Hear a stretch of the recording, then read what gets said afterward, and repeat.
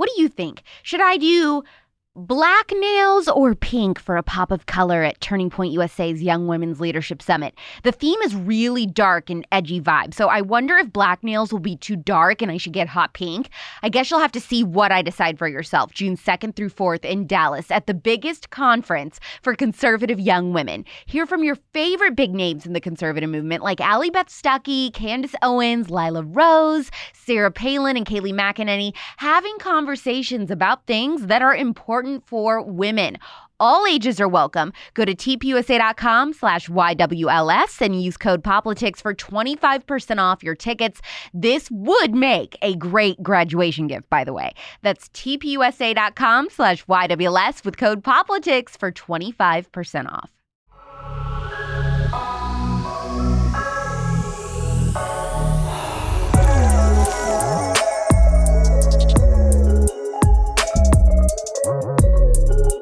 We've had a lot of stomach-churning episodes on this podcast, listening to abduction survivors recant their abuse, people who have endured life-changing burns over the majority of their body, and even had their arms melted off due to electrocution. But nothing prepared me for this interview with someone who spent a huge chunk of her career being trained by the LGBTQ lobby and Planned Parenthood to teach sex ed to elementary and middle school-age children. If you are a parent, I am begging you to listen to this entire episode, even when you feel the urge to turn it off because it is too hard to hear. And I promise there will be those parts. And even if you're not a parent like me, listen to this and start thinking about your education plan for your future kids and share this episode with absolutely every parent of school-age children you know. My guest today is a former Title X training manager as well as a former Planned Parenthood volunteer educator. She spent more than 10 years teaching comprehensive sex education to children, only to become more and more horrified by the statistics that she saw and the children she heard from.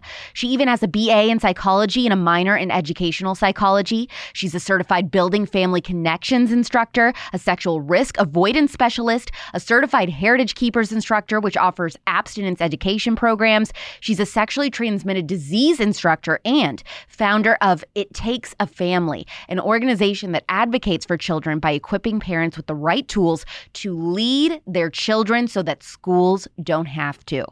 The beginnings of her career prove that good intentions truly do not equal good outcomes. So while she still dedicates her life to children and how to best educate them, her approach now is family-oriented so that parents can be empowered in a climate where educators and special interest groups think that they have a right to children. It's safe to say that the education she does now has the best interest of all children at heart. And frankly, I think someone like her is a school system's worst nightmare, and I am here for it. Because at the end of the day, children don't belong to the system they serve. They belong to the parents who made them. Please welcome Monica Cline to The Spillover. Monica, you're a former comprehensive sex educator trained by LGBTQ and Planned Parenthood, and now you're pro-family, you're pro-life, you're a Christian. Please tell us the story of how you got there and then how you got out. Yeah, that's an unusual story, isn't it? Yes. Yes. Okay. So Alex, I did that for over 10 years. And I was deep in the gay community as well with Planned Parenthood, did everything in HIV/AIDS. This was my community. I mean, honestly, they mentored me. And I did all this out of compassion. I mean, I did it because I right out of college, I mean, I knew that HIV was a problem, and this was in the 90s. And I wanted to do my part. I had compassion. I wanted to help the marginalized population. And this was the way to do it. And so when I was hired on by this gay organization, they wanted to teach me everything about the gay culture. It's how important it was for sex education. And I thought, hey, if this is how I'm going to help people, then absolutely. So these people, my colleagues, they just became my family. Are you public about what this organization was called, or is it still around? Oh, yeah. Yeah. It's still around. I don't know that they receive any public health funding anymore, but it was the Austin Latino, Latina, Lesbian, and Gay Organization. At the time, they had HIV funding for case management as well as prevention. So that's the program that I was involved in. And they But wanted were you to go also into schools to talk to kids about sex and LGBTQ issues.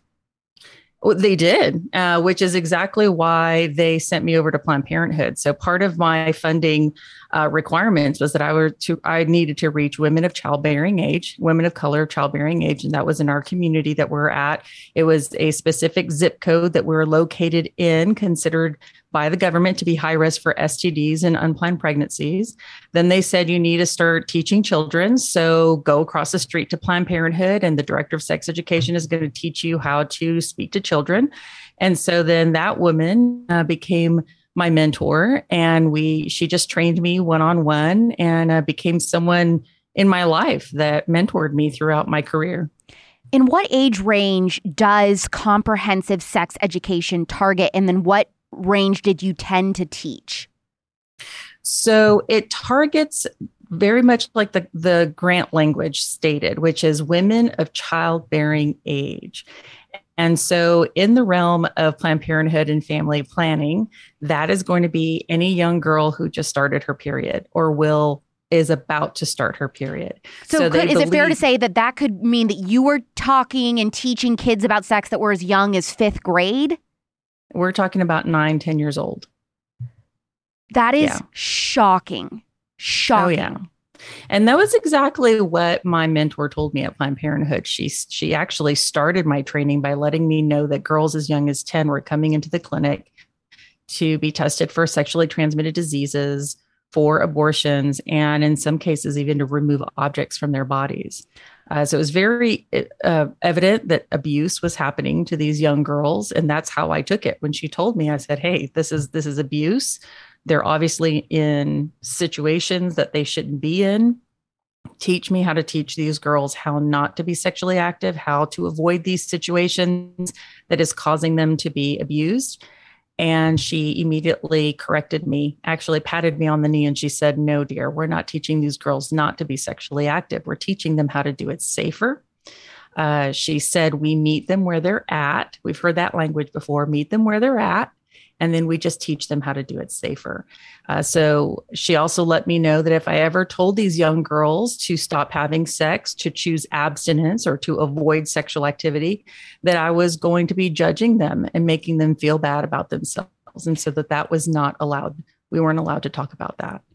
We were just supposed to teach them how to do it safer. Right. When you say that you were hearing from Planned Parenthood that young girls were coming in with objects stuck in them, you were under the impression that was from adults that were abusing them, or that these were girls that were just confused about sex and they were like, this is just super graphic, but using objects to masturbate, and then they were getting stuck and they were too scared to go to their pediatrician, or what does that mean? So since you're asking me, I'll let you know. She said that there were toys that, and not necessarily sex toys, but like little toy cars and other things like that.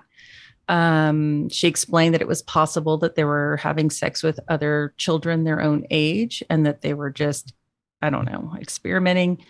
That was her language. In some cases, it was toys meant just for sex as well. And so they would come in scared because they had these objects inside of themselves and they didn't know how to remove them. So it was that bad. And in my 10 years of working alongside Planned Parenthood, because I was never an employee of theirs, they trained me and then I trained them. But in those 10 years, they admitted to me that they always saw young girls coming in who admitted that they were having sex with adult men. They were very proud that traffickers would come in. Of course, back then we called them pimps, that they would come in with their girls, their prostitutes, and that they meaning Planned Parenthood, were really proud that they provided quote unquote healthcare to these girls, because then where else would they go? So they really took a lot of pride in hiding illegal activity. When I pressed them on these young girls who were basically experiencing statutory rape, which is illegal. And by 2009 or so, it was a federal offense and considered human trafficking. They laughed at me and they dismissed it. And they literally said, these girls have chosen to be sexually active and it's what they want. They're not victims. So I reminded them of the law that you have to ask the age of her partner. And they said, well, if it's good enough for the military, it's good enough for us. Don't ask, don't tell. So if I don't ask the age of her partner, then I don't have to report it. And that was the multiple Planned Parenthoods that I was training in South Texas. So it was very common in the time that I worked alongside Planned Parenthood that they did not believe. They have a very distorted view of our children and a very distorted view of sex. When you were teaching these kids, I mean, what was a day-to-day like for you? Were you in an office? Were you always in a classroom at a school? Were you out on the street reaching people directly? How did you communicate this sex education to kids? A lot of times it was going into the schools, whether it was Planned Parenthood or a teacher would call me. Usually it was a rogue teacher. Schools did not allow us to go into the schools. Right. And so really, most of the time, these teachers had a class in a portable building around the back of the school. And they would just let me know to park in the parking lot and that they would let me in. And so I would teach kids sex ed that way. Other times, Planned Parenthood would ask me to go into some of these schools, like an alternative school with children who are already considered high risk, and I would teach them there. And then, but part of my job was to do, I was a street outreach worker. So I would wear regular clothing and I would walk the streets of high risk neighborhoods.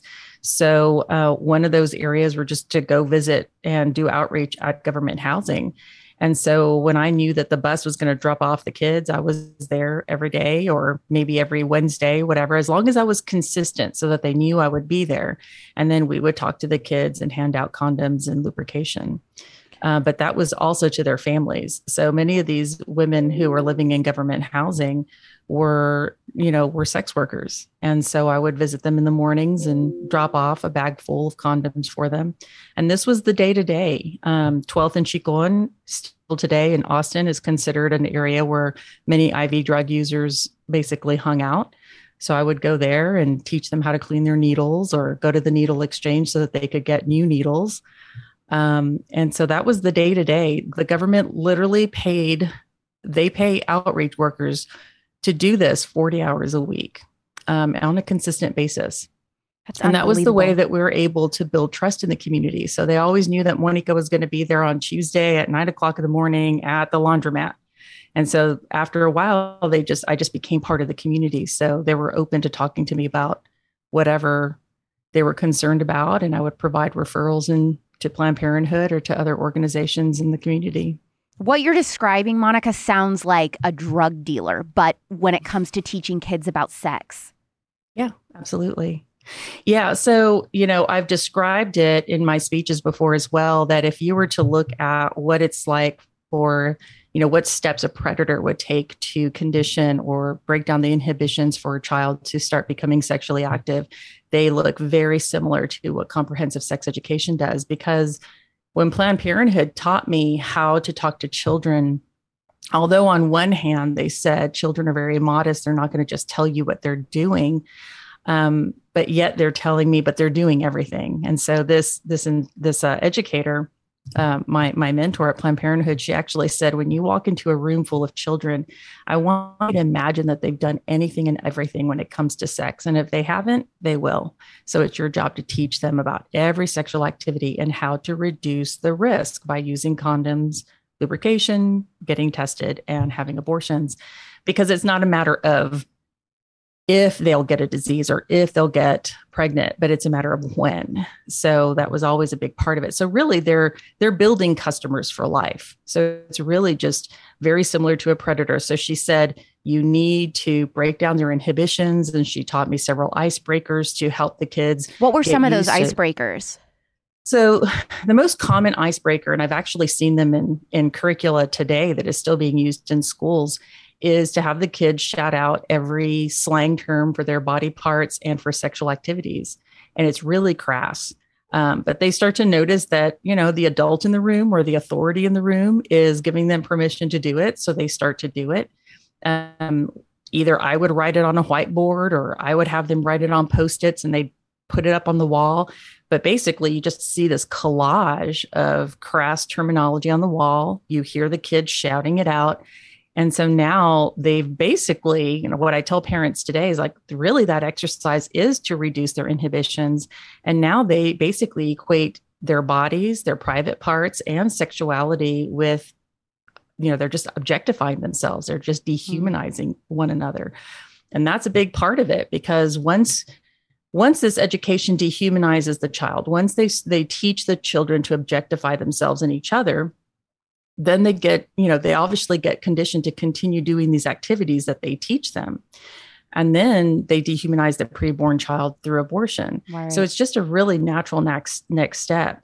So the whole activity is to break down their inhibitions. And once they're comfortable talking about these things in such a crass way, they start moving towards talking about various sexual activity.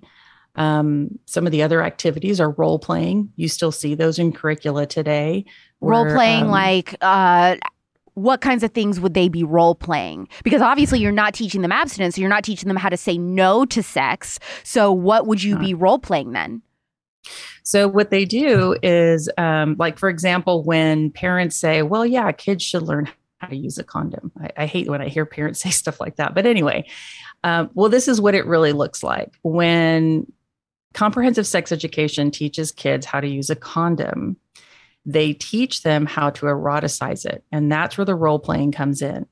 So, for example, they'll say, it's a lot of times guys aren't going to want to use a condom. They're going to feel uncomfortable. So you need to learn how to put it on, and you can put it on in various creative ways. It doesn't always have to be with your hands. You are telling me, hold on a minute, Monica, you're telling me that these adults are telling kids, sometimes 10, 11, 12 years old, put a condom on for a boy with your mouth to make it more fun and creative before you have sex? If it's not in the curriculum to do it at 10 years old, but those questions come up, they will absolutely teach that. And this is still happening today in our schools. Yeah. What's interesting, Alex, is that back then we didn't have a curriculum. This was all taught from mentor to mentor, basically. But all of it, as I read curriculum today, it's all the same activities that we taught back then. Now we weren't so open about teaching kids about transgenderism or sexual orientation necessarily, but we were taught to say things like, in other words, if I was teaching a group of girls, I would still teach them about oral sex on a girl. And we would just talk about behaviors, because we were taught by Planned Parenthood and by the gay organization that I was working with is, hey, kids are inhibited. They're not going to tell you what they're doing. They're also not going to tell you that they're having same-sex sexual activity. So you just talk about every behavior. So absolutely, those kids were exposed to every behavior. And it was justified by saying you have to teach them how to reduce the risk. And you have no idea what they're doing. So you have to tell them everything so that they know how to reduce the risk. So if they're using sex toys, then you have to teach them how to clean them and not to share them. And if you do, then you have to make sure they're clean or put a condom on. I mean, it just goes on and on and on. And then these scenarios, when I was mentioning about the condom use, isn't not only about, it's about eroticizing it to make sure that their partner would use it. So then those role plays are how to talk to your partner in an erotic way to convince them to use the condom. And so basically these young girls who probably are not sexually active anyway are actually role playing an activity where they're coming up with language and then acting it out with one another. And speaking it. And so you have to think about when you, as a teacher, even when you're thinking about teaching adults or children things, they're going to listen to something, they're going to hear it, they're going to speak it. Now they're going to role play it. I mean, that's really starting to just indoctrinate that child to the point that now it's becoming normalized. So if they do find themselves in that position, even if they didn't want to, let's say they go to a party, but they didn't expect that to happen. Well, they've already practiced it in class. So why does it seem like a big deal to do it in person? It doesn't seem like it seems more like training the kids how to have sex, how to do, any type of sexual activity. It doesn't really seem like we're going to educate them so that they just know in case. Like, no. It's almost like teaching them how to do it. It is teaching them how to do it. Absolutely. Absolutely, it is. I am so uncomfortable. Like, this makes me physically, I feel sick in my stomach listening to this, and I don't even have kids. I mean, when you were doing this, and this was in what, the early 2000s, like 90s, early 2000s? I started in 1996. Yeah. So Monica, when you were doing this, I mean, if you were teaching, if your goal doing this job wasn't to keep kids from having sex, then what were you hoping, I guess, that you were going to achieve with these lessons? So when I was doing this, well, one, I think I was also a very different person. My first reaction was to teach these kids not to have sex because I thought that they're 10. What are you talking about? And I wasn't sexually active when I was in middle or high school. So I was like, no. But then here was Planned Parenthood. Here was, this organization that was receiving government funding from the CDC for HIV prevention. Here's the STD clinic that we worked with closely as well. Here I am working with all these organizations that are receiving government funding to do this. And they're telling me that children are doing this. And if I wanted to help them to not have diseases or even try to help them to not become pregnant, and this was the only option I was given, I started to believe that that was the only option. And at least we were doing something. Right. And so I really did justify it thinking that I actually was helping. But there were times that the teenagers started to show me that this wasn't something that they liked. And so I listened to that. What was one of those times? Well, there's one time Planned Parenthood asked me to go to an alternative school to teach about prevention and or sex education. And so these kids, boys and girls, I would say they're about 13 years old. In an alternative school, they've been basically kicked out of every other school. So this is like, the last resort they have to actually get an education. So if you imagine these kids are who knows, violent, disobedient, whatever they've done to be kicked out of other schools. So they're pretty rowdy. And I start the conversation like I normally would with, we literally listed the different forms of sexual activity on the blackboard behind us, or a dry erase board. So oral, anal, vaginal. And then I would list the bodily fluids that contained or could transmit HIV and other diseases like semen, vaginal secretions, and blood. And I would just start the conversation about transmission and how to reduce the risk by using condoms, etc. And a little girl raised her hand, and she was not being disrespectful, and they were not even being rowdy. And I'll clean up her language a little bit just because, but she did say, or she asked, she said, when I give boys, when I'm involved in this sexual activity with boys, I gag. Can you teach me how to do it better? And that really, even though I'll admit, I was a liberal back then. It shocked me. This is a little girl. Just clear, beautiful, dark skin, hair braided away from her face. Just this precious, beautiful. I still remember her face, just so beautiful. And it really shocked me to hear her say that, and so casually, and that she did. And so I just basically repeated her question to her because I wanted her to understand what she just asked and to clarify. And so I said, okay, so when you do this, you gag. And you don't like that. You don't like this reaction. Is that right? She said, you're right. I don't like it. But if you teach me how to do it better, maybe I will like it. And so what did you do? So then I just told her, well, first off, have you considered just not doing the activity you don't like? If you don't like it, don't do it. And all the kids just looked at me really innocently and quietly. And they didn't look judged like Planned Parenthood told me that they would look like. They were very calm. Like I just said something really important to them.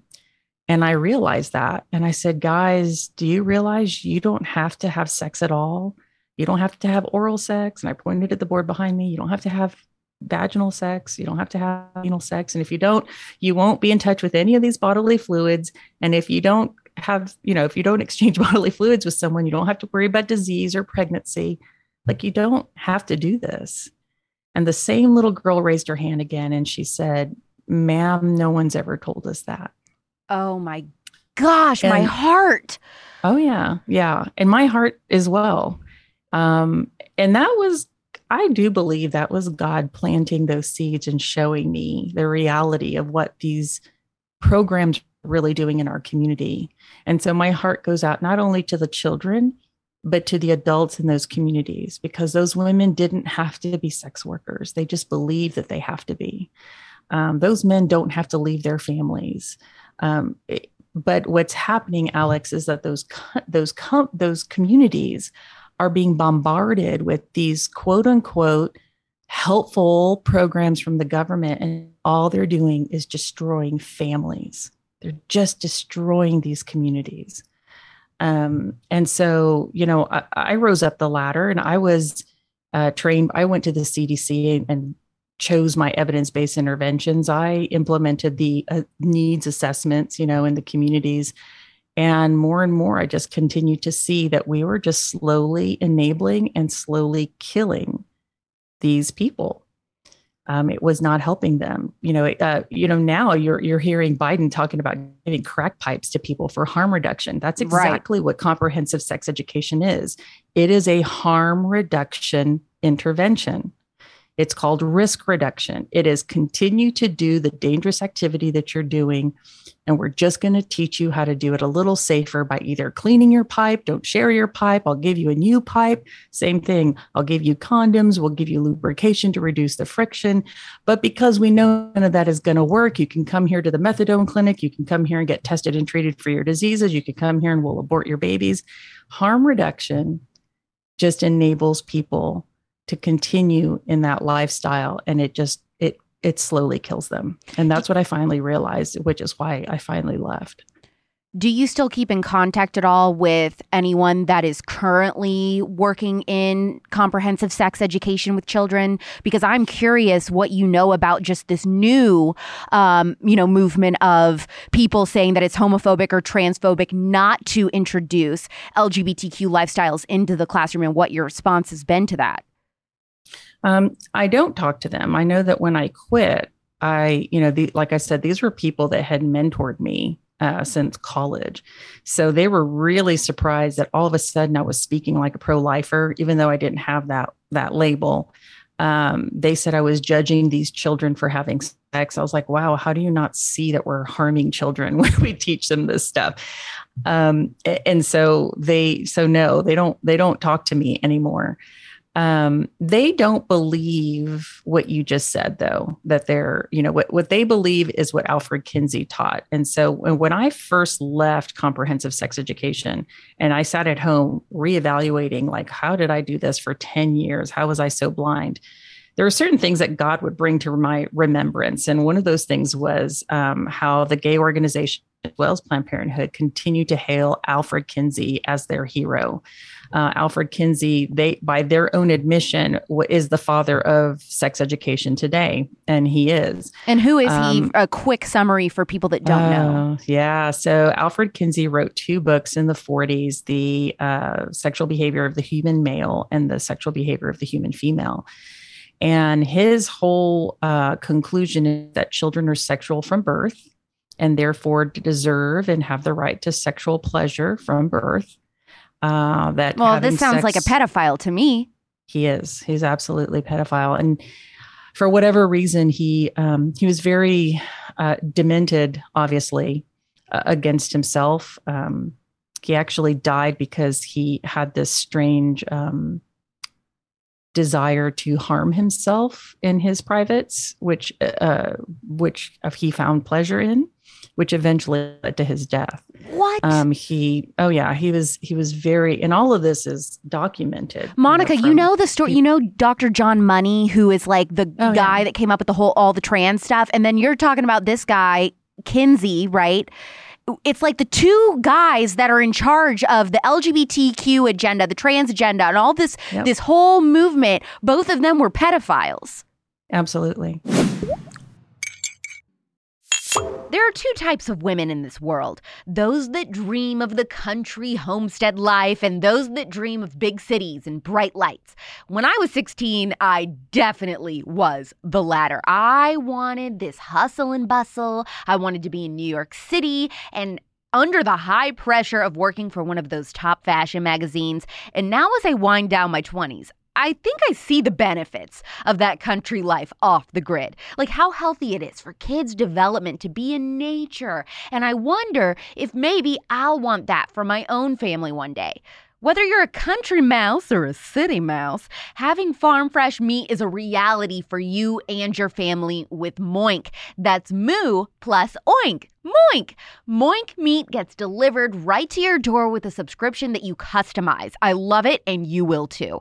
I get grass-fed and grass-finished beef and lamb, pastured pork and chicken, and sustainable wild-caught salmon that tastes like it should. Moink is helping save rural America. Keep America farming by signing up at moinkbox.com/spillover right now, and conservatives that do that can get free filet mignon for a year on top of your subscription. That's 1 year of a difference you can taste, but only for a very limited time. That's MOINK box.com/spillover. That's moinkbox.com/spillover. Now, he admitted all of it. He admitted, this is so weird.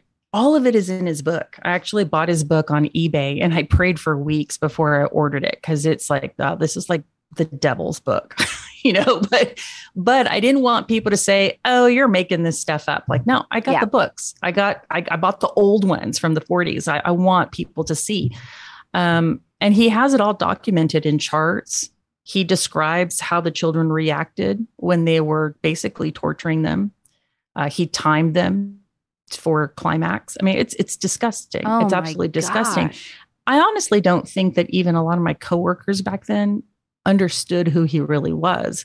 One of the reasons the gay community also likes him so much isn't just because of sex education, but he through his data, he quote unquote proved that people aren't really heterosexual, but that we actually all fall on a scale.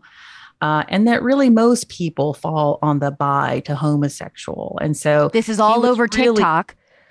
Okay. Is he? Oh, really? Is it all over TikTok? Not necessarily him, but just this idea. This is what the left preaches now, is that everyone is on a sexuality spectrum. Almost everyone, is attracted to every gender or whatever. Yeah. Like, this is what they talk about, is everyone's on this spectrum. So this ideology really goes back then all the way to the 40s, you're saying. Oh, absolutely. He is the father of that philosophy. Again, if you read his studies, he got that because he interviewed convicted pedophiles, and sexual offenders, and he got that data from them and basically said everything that these incarcerated sex offenders say is what's normal in our community. What? And so, yeah, that's the gist of it. I don't recommend people read his book, but if you want to look at it for yourself so that, you don't have to just believe me, you certainly can do that. But that is why the gay community likes him so much, because now it's all relative. It's just fluid, and that's why in so many of these curriculums, you see that they're teaching children not to be heteronormative, because being heterosexual really isn't the norm. And so they're redefining God's creation. They're redefining, obviously, male and female. They're redefining marriage, redefining sexual intimacy, redefining the role of children.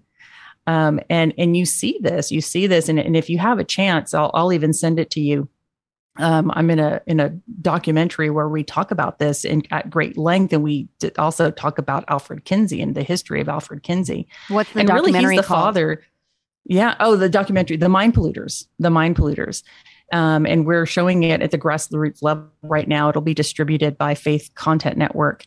But we go through that history. Judith Reisman actually did extensive research into this man. And what's really interesting as well is that he actually influenced Hugh Hefner to start Playboy. And so Hugh Hefner actually was this college student, and at that time, most men were virgins, and so he was a virgin in college. He gets his hands on Alfred Kinsey's book, and it opened his world. And he decided, his quote was that he wanted to be Alfred Kinsey's pamphleteer, and so he started Playboy. And so then you start this people openly accepting pornography. And so much of the pornography then and he had children in his first few issues of Playboy. And so Judith Reisman actually documented all of this. And so, and a big reason why she did that is that her daughter had been raped a teenage boy in their building, in their apartment building. And it was reported that there was an investigation, and the little boy said that he was looking at pornography and he didn't realize that this was wrong. And so we start to see now that it's, and we know, and Alex, and organizations like Fight the New Drug talking about how it's pornography that's really pushing the sexual violence. Were you trained to talk about pornography and minimalize the negative effects of pornography in your comprehensive sex education? Absolutely. Absolutely. I was shown pornography as part of my training. So being part of this gay organization, like I said, the gay community really wanted me to be immersed in gay culture, even anything that the men would do. So that we had a library of porn, and it was presented that it was important to watch it because there was health information within the pornography that we could use when we talked to people in the community. Do you believe that that's true? No. I believe that they believe that that's true. They do believe it, though. They do believe that that's true. And just to save your audience, I mean, I'm not going to describe what some of it was, but they pretended that it was for health, but it was just filth. It was just filth. That's what I'm saying. Like, I mean, they honestly believe it, or they were just trying to mask all of it as an excuse to watch porn at work.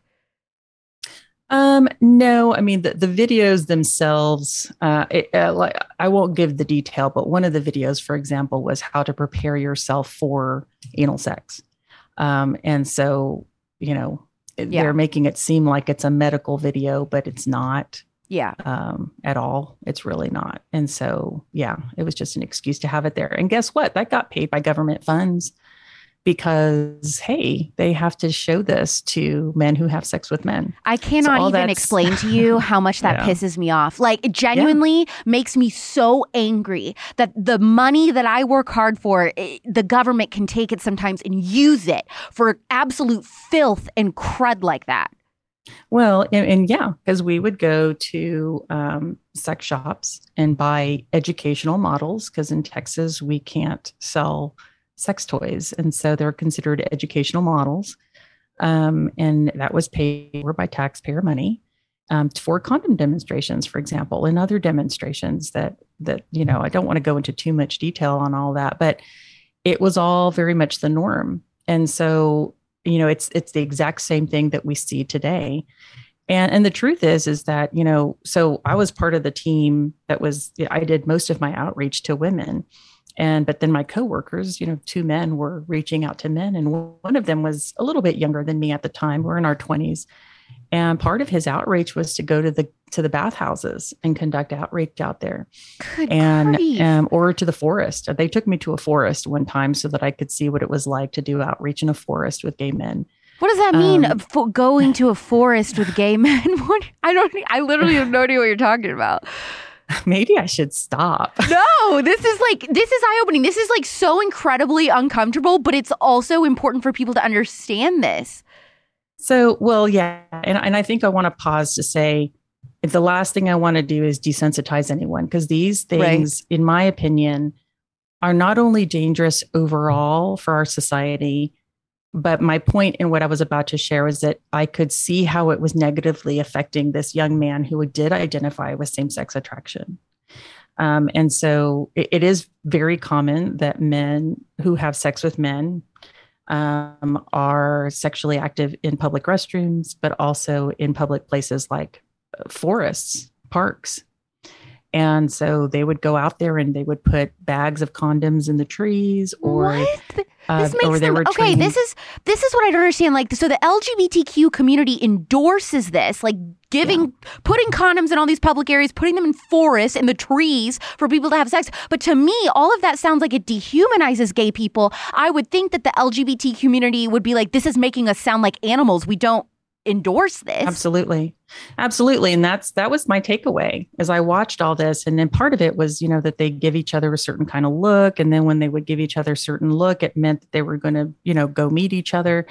And that's when, my coworker would slip them a condom kit, but he wouldn't actually do anything with them. He would just give it to them so that they would have something, and then he would leave, which is incredibly dangerous, because if that guy gets mad, he could attack So he didn't like it. He was very uncomfortable at the bathhouses and doing all that. It really bothered him. And I told him that it was wrong. I said, this is absolutely wrong. You need to tell our supervisor that this is really inappropriate. It's disgusting, and that you want to stop this. I did. My supervisor did ask me what I thought about all of it, and I said, I think it's the saddest thing that I've ever seen. And he was very angry with me, and he said that was gay culture. And I said, absolutely not. It isn't. And I told him the same thing. Like, this is really dehumanizing and incredibly dangerous. I was like, don't you want better for your own people? Because he was a gay man. And he said, don't you want better for them? And he said, well, you don't understand because you're not part of our community. And that this is what's healthy. This is what we have to do. I'm like, I don't believe that. So he was mad at me for a little bit.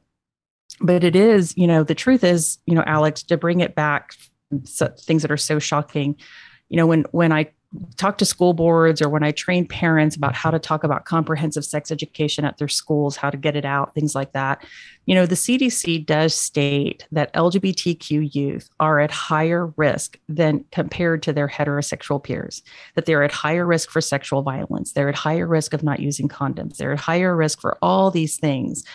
And so I try to tell parents and parents of LGBTQ youth that it's also important that our gay youth are not sexualized, that we want to help these children to avoid sexual activity in childhood because it's not healthy.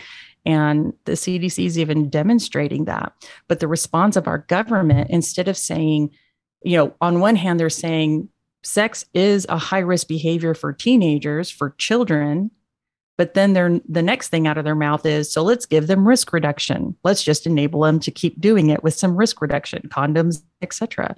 And that's not the public health message that we should be pushing. We should be saying it's high risk because it's not healthy for our children to be put in that position.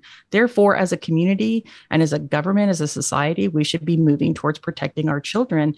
And for me, that's why I founded It Takes a Family, and why I do what I do is I now go and I talk to parents like, you're the ones that are supposed to protect your kids. You're the ones that need to talk to your children about sex and to be able to define it and teach them in a way that is honoring to them. It doesn't have to be graphic. And a lot of parents think that they think I'm supposed to talk to my kids the way Planned Parenthood does.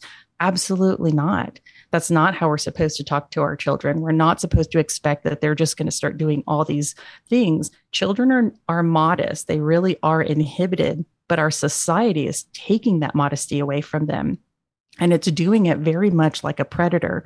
That's what these programs are. They go in and they slowly break down our children's inhibitions and they move them towards sexual activity. And the groups and the clubs for the LGBTQ youth are even worse. So even back then, I'd walk into their little clubs after, and what I mean is like an after school club, not a nightclub, but just like a club. The Gay Straight Alliance and stuff. Exactly. And, the one in Austin is called Out Youth. And as soon as you walked in, there was a fishbowl of condoms and a fishbowl of lube and a catalog of good vibrations. These are children, and they're highly sexualized. And so, as a Christian woman today, I'm like, okay, I don't believe we're born that way. God does not want that for us. But at the same time, if that's not what a parent is going to believe, the next thing I can do is say, stop sexualizing your child. Just because they have these feelings doesn't mean that you should just throw them to the wolves and tell them do whatever you want, or let these people tell you whatever you need to be, to become sexually active. It's terribly unhealthy. And now we're at the point that we've even confused our children about gender. Right. And Planned Parenthood is not only the largest provider of abortion, that they're largest provider of sex education. And now they've become one of the largest providers of providing hormones to children. Right. Yep. Second largest in the United States. We had Abigail Schreier on episode 2 of The Spillover, and she talked about that. Absolutely. So it's no wonder that sex education is being pushed so heavily by the left. It ensures the future of these organizations. It ensures the future of a Marxist society, because the more that you do this, you're breaking down family. All of this is being done so that children do not talk to their children. Part of these programs are, we're going to teach you where to go get tested. We're going to teach you how to get birth control. We're going to teach you how to do these things without your parents knowing about it. All of this is to end the privatization of family. All of it is to create a wedge between parents and their children. And unfortunately, they're succeeding, and which is why I find it really important to talk to parents about how important their role is. So one of the main things that as I was again thinking about how did I do this, why did I do this, one of the other things that I remembered that I always heard Planned Parenthood say is that parents are a barrier to service. They said that every time I trained them on client counseling skills or anything, it would always inevitably come up. They needed to keep parents out of the picture. And they said that as soon as a parent knew that their child was going to a Planned Parenthood, they'd never see that child again because parents would start to protect them and keep them away from Planned Parenthood. And the reason they're saying that as well is that they realize that parents are the number one enemy of Planned Parenthood. That means parents are powerful. They recognize that. They recognize that family is incredibly powerful, the most powerful influence over a child's behaviors, attitudes, and values. And so if parents and the church were to start teaching once again from the book of Genesis, God's creation for humanity and our value in the image of God, if we were to do that, just like Deuteronomy tells us to do it, as we walk by the way, as we sit down, as we get up, as we lie down, as we, wake, all of it, if we were to do that diligently, our children would be much healthier. They would not be seeking it out from the world, or they would be able that when the world does teach them something, they would be able to discern that's not healthy. I'm going to go talk to my mom and dad about this because that's not healthy. And so, it's a big part of the solution of this is to really strengthen the family and to strengthen that confidence and trust within the family with your children. And that starts with the minute they're born. So if your child wants to talk to you for 15 minutes about a Snoopy pencil that they got at school or at Mother's Day out because they did something awesome, whatever it is, you listen to that kid and celebrate with them on their silly little pencil because that's their whole world at this moment. And if they start to get the message from you that you don't care about their pencil or you don't care about their dreams or their likes, then they're going to stop talking to you. They're going to start to feel that you don't value them. And guess what?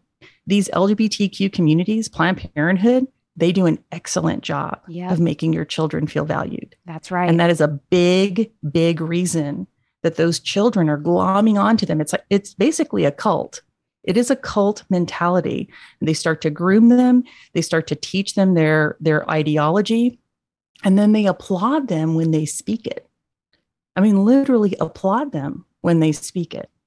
And so now they start to feel like I have a purpose. I can do something in this world because they taught me. They trust me to be a leader of this message.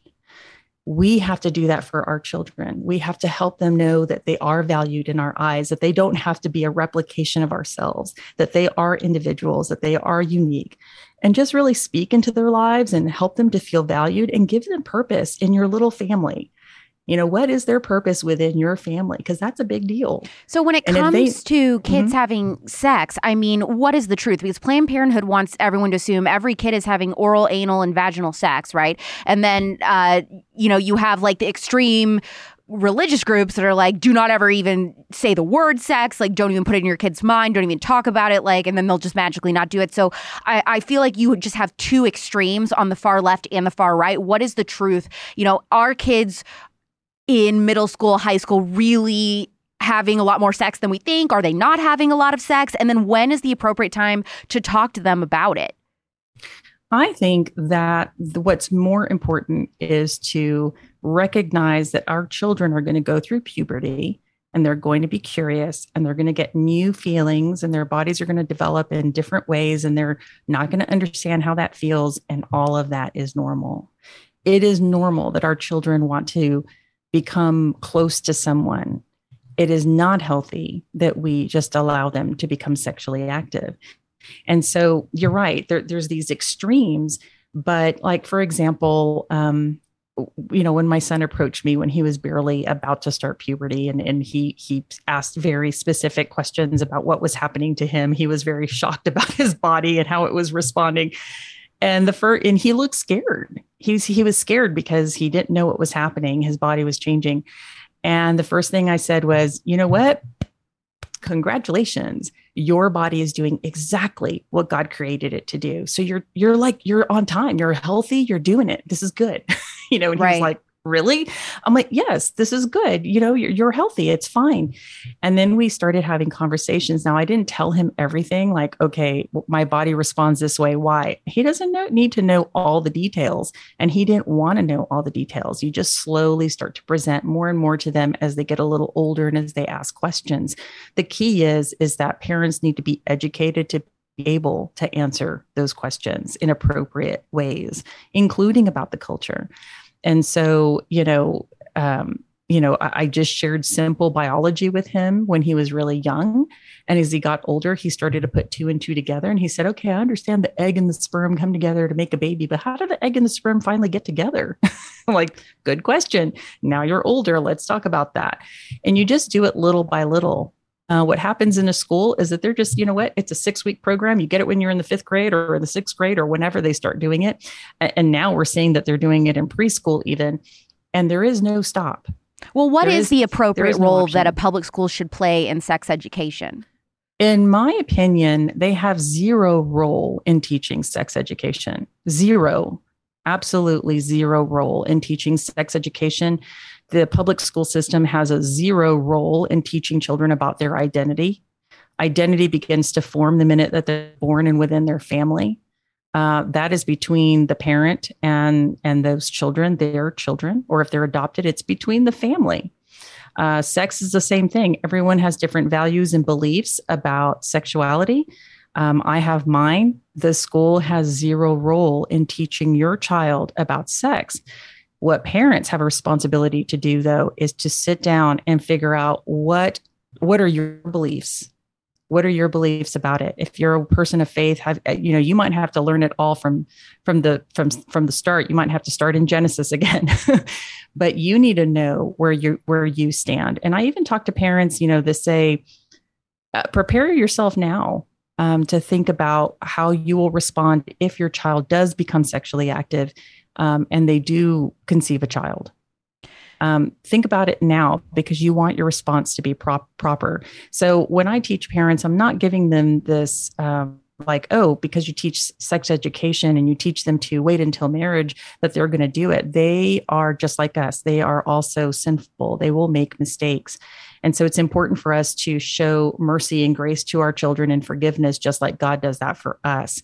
But in other words, I want parents to be ready and prepared to know how are you going to respond when you catch them watching porn or if they do conceive a child. I'm not saying it's going to happen, but if it does, be prepared. Be prepared. And no, majority of the children are not sexually active. It's actually been declining. The other myth that's out there. Can I just pause you real quick? Do you think that the number of kids having sex has been declining because the number of kids watching porn has been on the uprise? That is definitely something that I've heard as well, that it's possible that it's because of social media.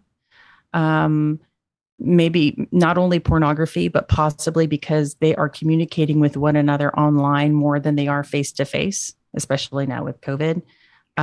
Comprehensive sex education and all these alternative kind of teachings that you're seeing out there, even during COVID, they were encouraging people to stay sexual, but just do it online. And so we might be seeing that might be a part of it, but I don't think it's all of it. I don't think that's the whole story. I don't know that anyone knows for sure, but it's still true though, that when we are seeking out these healthy relationships with our kids within the family, even if your kids are rolling their eyes at you, whatever it may be, they really want to hear from their parents. They want to be able to depend on their parents to guide them. And it's our responsibility, whether we're popular or not, it's our responsibility to do that. And I also have a strong stance that social media, smartphones are just not appropriate for our kids at all. I don't use TikTok, but every once in a while I'll open it just to see something and immediately I'm bombarded with sexuality. And I don't even search TikTok. Like I don't really know how it works that well. But as soon as I look at it, it's already, so I know that as if a little girl or a little boy opened it up, immediately what they're going to see. And it is rewiring their brains to believe that that's what's normal. And it's really desensitizing them. Absolutely. And I think one of the most shocking things about your story, Monica, to me is that you were doing this comprehensive sex education in the late 90s, early 2000s era. And that, was then. And now look at where we are now in terms of how progressive sex education has gotten. So I can't imagine how bad it is now in the classroom. Have you heard anything about that and just what's going on today? Oh, absolutely. So everything that we talked about is in the classroom and more. So they also give the kids a lot of supplemental material. So there's a curriculum that parents can look at. But what I tell parents is look at the curriculum, figure out if it's risk reduction or not. Is it comprehensive sex education or not? So really at that moment, you don't want it in your school. Start actively trying to get rid of it. But then the next thing you can also ask for is the teacher manual, because the teacher manual is going to have even more information about how the teachers are going to speak to the children about sexuality. And it's pretty shocking. Then you want to ask for supplemental material. So what web links are they giving them? What handouts are they giving them? What books are they recommending that they read? What chat rooms are they telling them to go, like Ask Alice? So there's all these different things that they're referring the kids to research in their own time, in addition to what they learned in the class. And it is horrific what's going out there. Scarletine is a book that's highly recommended to kids to read. And it just covers some of the most deviant sexual activities that when I saw it, I was really shocked that any of that was even in there. I mean, blood play, all kinds of stuff. Oh yeah. It's called Scarletine. But why do you need to talk? Okay, it is more under. It's okay. Let me just. I'm getting so worked up. I'm telling you, if you've got young parents listening right now, you must reject comprehensive sex education, and you must become a very strong individual to be able to say, no, my children will not have access to the internet. Yes.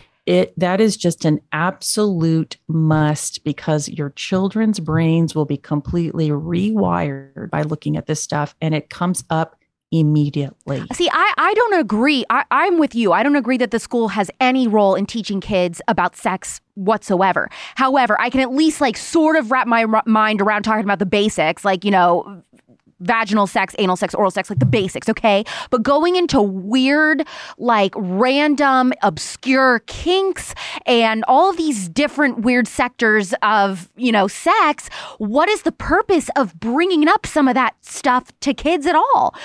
And their argument is we just need to educate them on every single random weird thing possible. Yeah. And I would go, I'm more conservative than that, even, Alex. I don't believe that the schools should be teaching our children about oral or anal sex. Well, I don't either. I'm just saying, when I hear their arguments, I'm like, okay, right. We have to teach the kids the basics. But then for how do they defend going into that stuff? Well, they don't defend it. And you know that. You've heard all the liberal talking points. It's basically just saying you need to give it to us. I was testifying at the State Board of Education in Texas, and there was a lot of young adults who had been trained by liberal organizations that were affiliated with Planned Parenthood, SECUS, Texas Freedom Network here in Texas. And they all had very similar language. So you could tell that they had been trained on what to say in support of comprehensive sex education. But what was really shocking is that they actually literally said, as a lesbian youth, for example, the sex education in my school is not inclusive, and I didn't know how to have lesbian sex. I didn't know how to have sex with my lesbian lover because I never received that education. And they were literally asking for the public school system to teach them all of the details on how to have sex with another girl. And they specifically said what they wanted, from toys, whatever. It was shocking. I mean, our public schools are supposed to be an institution of academics, not a sex ed 101. And so parents who are of the mind that they want their children to learn that, then go to Planned Parenthood, go to those organizations, but it does not have to be in our taxpayer funded schools. But of course, our government is doing that because they do want that. They do want to break down family. They do want to break down the identities of our children. They do want to make those things happen because now they're dependent. The more that they can teach them a secular humanist ideology and make them believe that there are no absolute truths, then those people, those children, can be easily manipulated, not only as children, but as adults. And so to me, that is really the big push behind it, is to end the privatization of family. It is to bring up and rewire the brains of all of these children to believe that there is no absolute truth. And so when no one knows an absolute truth, they don't know right or wrong. All of a sudden, law doesn't mean anything because there is no morality. And so now we just have this society that's in chaos. And so as I see a lot of my friends and different people going and voting and creating bills, I keep saying we need to focus on education as well, because if we don't make that stop, everything we do today to protect our children will be undone by our children. And so what are you doing and working on now that parents can go to you for help, or, what services do you offer, or what are you doing with your activism? Right. With my activism locally, I work, very closely with a lot of different parent organizations, training them on how to speak on these topics. I don't believe that I should be the one speaking at their school board meeting, but I train up the parents so that they understand the issues and they know how to speak, so I really try to train up other leaders basically. And then I think the real solution is bringing it back home. I'm a mama bear. My children are already grown, they're adults, but if I was placing my child, or if I knew my child was in an environment that was where they were being abused on a daily basis, I would pull them out. Right. And it would mean, and I was a single mom for 9 years. Would mean I'd have to live with my mom. It would mean whatever I needed to do to ensure that my child was not in harm's way. And I really think it's time to truly strengthen family from within. And Alex, I'm meeting a lot of young people your age who haven't gotten married or are married now, and they're asking for an ideal about relationship. Like they are saying, I want to know, what is the ideal relationship? What's the ideal for marriage? We are. What's the ideal? Yes, I'm hearing that. And a lot of people say, Monica, you need to have a secular message, as well. I'm like, no, there's only one ideal, and that is in Jesus Christ. So I'll tell you this, the only reason that I finally could see how this was harming children and whole communities, and adults included, was because I came to Christ when my son was a year old. I had him out of wedlock. I almost aborted him, obviously changed my mind, had my son, came to Christ when he was a year old. And that's when I finally started to see things differently. He gave me eyes to see. And so I know that there's one solution, and that is to strengthen the Christian family. And it's not about the entertainment. It's not about what good band is at the church. It's about you spending time as a parent, as a single adult, in the Word of God, so that you can discern right from wrong and be prepared to begin a family and to raise those children. And we need to start educating our children from within so that they can actually stand and be able to defend their faith and to know right from wrong when they're in the world. How can people find you online, Monica, and get in contact with you to learn more? Sure. They can find me at monicacline.com or at ittakesafamily.org. Let me tell you, this was one of the most anxiety-inducing interviews that I've done on this show. My blood is boiling, but I feel encouraged to fight, even though I'm not a parent yet. Still getting involved in knowing what's going on in my community, going to those school board meetings in my community, and just having these conversations with other young moms, especially my mom friends, about all of the stuff that you talked about today. Sometimes it's really hard to hear, but extremely important, because I think that's the biggest problem, is that a lot of young Christian conservative women do not want to talk about this or hear this stuff. And so we just give that, over to the left, and we can't be doing that anymore. So I cannot thank you enough for taking the time to do this spillover. Absolutely. No, thank you for giving me the opportunity. And if they want to get a quick overview of what all this looks like, I highly recommend that they look up the mind polluters on fearlessfeatures.com or .org. And that film really breaks it all down, the sex education in the schools, as well as social emotional learning. Amazing. Thank you, Monica. Thank you very much for having me. Woo, this sure was a sobering conversation, was it not? This is why, as a parent, you have to be brave and feel encouraged to ask tough questions to your child's teachers. What does your curriculum look like this year? If they're learning about sex, who is being brought in to talk to them about sex? Where does that person's training come from? The evidence is written all over the walls. Culture, so much of our educational system, media, all of it takes the innocence of children and exploits it. They don't see your child as your child. They see your kids as sexual beings, as the state's children, and as a part of their sick agenda that twists sexuality and gender. It's time to reclaim what the home means in our kids' lives. Parents know best. The closest family members to a child know best. And I am so grateful for people like Monica who speak up, tell the truth even when it's hard, and teach parents how to do the same in their communities. Please, please share this episode to your stories like wildfire to spread the word about what type of education is taking place across the country. Stories like this are one of the many reasons I love what I do. So click subscribe and leave a 5-star review if you felt like this was an important topic and you'd like to hear more, because that helps us reach even more people. New episodes of The Spillover come out every Thursday at 9 p.m. Pacific, midnight Eastern. But if you prefer to watch an episode, you can subscribe to the Politics YouTube channel when the episode drops. I'm Alex Clark, and this is The Spillover. Love you, mean it. Bye.